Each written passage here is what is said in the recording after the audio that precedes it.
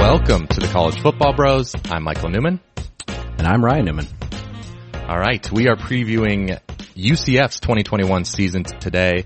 But first, if you like college football, be sure to subscribe because this is just the second episode of our 50-plus episode series previewing the 2021 season over the next couple months. So, you'll want to be subscribed.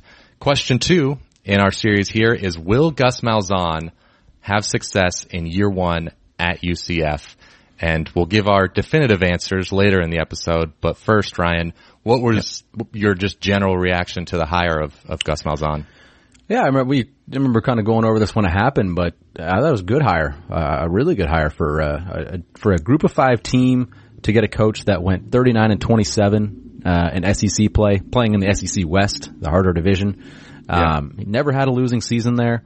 He recruited well. I think you have to be really happy if you're a UCF fan. So a proven coach that's going to have a lot of experience to work with in UCF's with all the production they have coming back. I mean, it's about as good as you could imagine, I would think, for UCF. I agree. I really like the hire. I think he's going to recruit a lot better than Josh Heupel did. He's already kind of proving that a little bit on the recruiting trail and in the transfer portal. So that's a good thing. My only question is that the offenses at Auburn towards the end of his tenure were not good. So, and that's kind of what UCF has built, their program on as of late is really explosive offenses. So we'll see if he's able to, he's being adjust. gift wrapped. I mean, we'll talk about it here, but the offense should be pretty good. Yeah. He's got a great thing to walk into. Amazing situation. He's got Dylan Gabriel, one of the best quarterbacks in the country. Even with Marlon Williams gone, their top receiver, they've still got good skill talent. Jalen Robinson is probably going to have over 1,000 yards receiving this year. They've added some skill talent from the Power 5 at running back and receiver, so some transfers will help. O-line brings back all 5 starters. There's no reason they shouldn't be great on offense. Yeah, no, and it's just all the transfers you mentioned. I mean, those guys should have big impacts. They're not just bringing in those guys these guys that saw some significant playing time at their previous school. So, I don't know. I think Gus Malzahn's going to get a little bit of a rejuvenation here on offense. Mm-hmm. I think he got a little, like you mentioned, got a little stale there at Auburn. Bo Nix got a little limited, and things just weren't clicking for him for whatever reason. But I think it's just going to see a little bit of a boom pop here for Gus Malzahn because this offense has got everything you need to be really, really good. Yep. Okay, what about other side of the ball? What about the defense? Okay, that struggled last year. For now we're not so happy. But I mean, it should be better. They got dealt a tough hand last year. They had some COVID sit-outs. So that was definitely a big blow. They do lose a few key guys in the secondary. Richie Grant, in particular, who had a great career there at UCF. But I think whatever necessarily they do lose in the secondary, I think they're going to more than make up for it with what they have coming back and are gaining in the front 7. Khalil Davis, he opted to sit out last year. He's a defensive lineman. He's good. He's coming back, so he'll come back strong this year. It's going to be a huge kind of bonus up front for them. Then they get a big transfer coming with Gus Malzahn from Auburn, Big Cat Bryant. That's a huge pickup. He was a high caliber player, even in the SEC. So that was a major pickup. And they get another huge pickup along the defensive front with Ricky Barber Jr., freshman All-American from Western Kentucky. So, I mean, there's a lot to work with. It's just if the secondary can kind of hold things together, I think their front 7 will be all right. I think they'll be able to generate some pressure. They were pretty low as far as yards per play, 93rd, but I think they'll make a pretty big jump. Maybe I don't see why they couldn't jump to like a top 50 or so type of defense. It's a pretty decent jump, but I think they'll improve quite a bit. Yeah, we'll see. I mean, that's the big question. I think they could be better than people think, but certainly not going to be a good defense. But they do get 11 of their top 14 players in terms of snaps back, and like you mentioned, Khalil Davis. But yeah, that's secondary. Their pass defense was pretty bad last year, and the secondary is going to be young. There's some talent there. That's why I think like Big Cat Bryant and Ricky Barber Jr., those guys will get after the quarterback probably better than they've had, so should help out that secondary. Yeah, that could be. And they got Jaden Francois, who sat out last year after transferring from our favorite team, Nebraska. But he's a talented player. All right, let's get to the schedule. Yep. So non-conference, it's kind of interesting. They've got 2 gimmies, but then they've also got 2 really tough ones. They got Boise State at home, and that's to start the year, and they have at Louisville in week 3. So Gus better have the team ready early, or else they're at risk of starting out 1-2. Yeah. But I think most likely non-conference, you're looking at 3-1, hopefully 4-0, but that would be tough.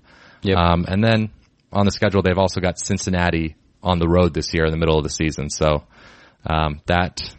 that'll be obviously the kind of the game of the year in the AAC, at least as it stands right now. Yeah. So they also play at SMU, but, the schedule is manageable. I mean, I like their non-conference setup. It's going to be, I'm really looking forward to that Boise game. I think that'll be, it's a Thursday night game, ESPN. That'll be a fun one to watch. So, and then their game at Louisville will be sweet to watch. So, it sets up pretty well for them. It's not unrealistic to think that UCF could make a pretty darn big run. Maybe even, hey, what if they go undefeated? It's possible. They got quite the weapons on offense. So yeah, and they were 6-4 last year, but they lost 3 really close games, if I remember right. So they weren't, I don't think, quite as bad as that record might indicate. No, and I think they're going to be a better team this year. So okay, well, let's answer the question then. Will Gus Malzahn have success in year 1 at UCF? Yes, I do think he'll have success because he's set up so well with all the players that he does have. And the other thing that he has, I do like his staff around him. I think he has a good offensive coordinator in G.J. Kinney and Travis Williams as on the defensive side. I think he's done a pretty good job, especially at Auburn. They had really good defenses there. It wasn't because of that side of the ball where they kind of struggled a little bit. So I like the staff. I like the fact that they actually it's not a COVID year, so they actually get an off season together. They actually had to work out the offense and defense kinks and get the system down a little bit here. And I just think Dylan Gabriel will be able to carry them a little bit. They're going to be able to put up 50 points in games where their defense gives up 40. They'll be able to pull some of those games out. Yeah, I think their success this year might depend on that defense. Is it able to take a step forward? There's a lot of new pieces, of course, new coordinator. So I don't know. I don't know if, just how good that defense will be, but the offense is guaranteed to be good. I think it'll be a success. I'm going to give an answer of yes here, I guess, just because I think that over under 9.5 is fair. I think either way, if you go 9-3, 10-2, I think you can talk yourself into that being a successful season. That might sound like a cop out here, but I think it's going to be paired with a really good recruiting class in year 1 for Gus. And if you're UCF, sure, it'd be great to go undefeated this year or win the AAC, but really, I'm kind of gearing up. I'm sort of looking ahead. I want Gus Malzahn to lay the foundation for when in 2 to 3 years, when that playoff is 12 teams, I want to be set up to be, one of the, 1 or 2 best G5 teams. And I think there's a chance Gus Malzahn can lay that foundation this year.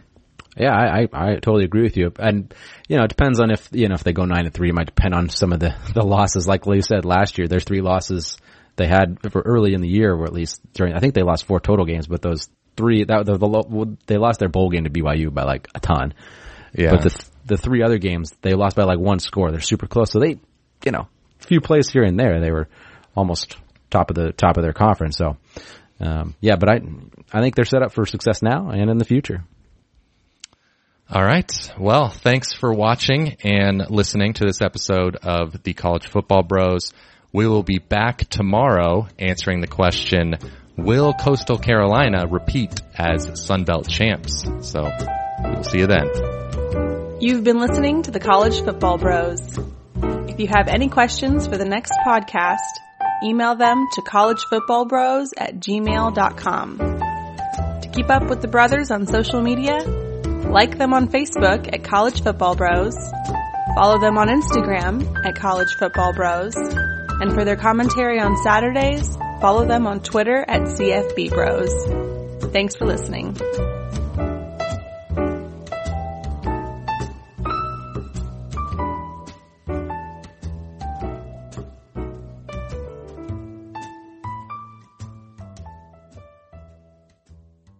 Winning comes in all shapes and sizes. It's different for everyone. One thing is certain. Every day there's an opportunity for a win. Just like scratchers from the Virginia Lottery. Everyday grab and go. Everyday giftable. Everyday fun.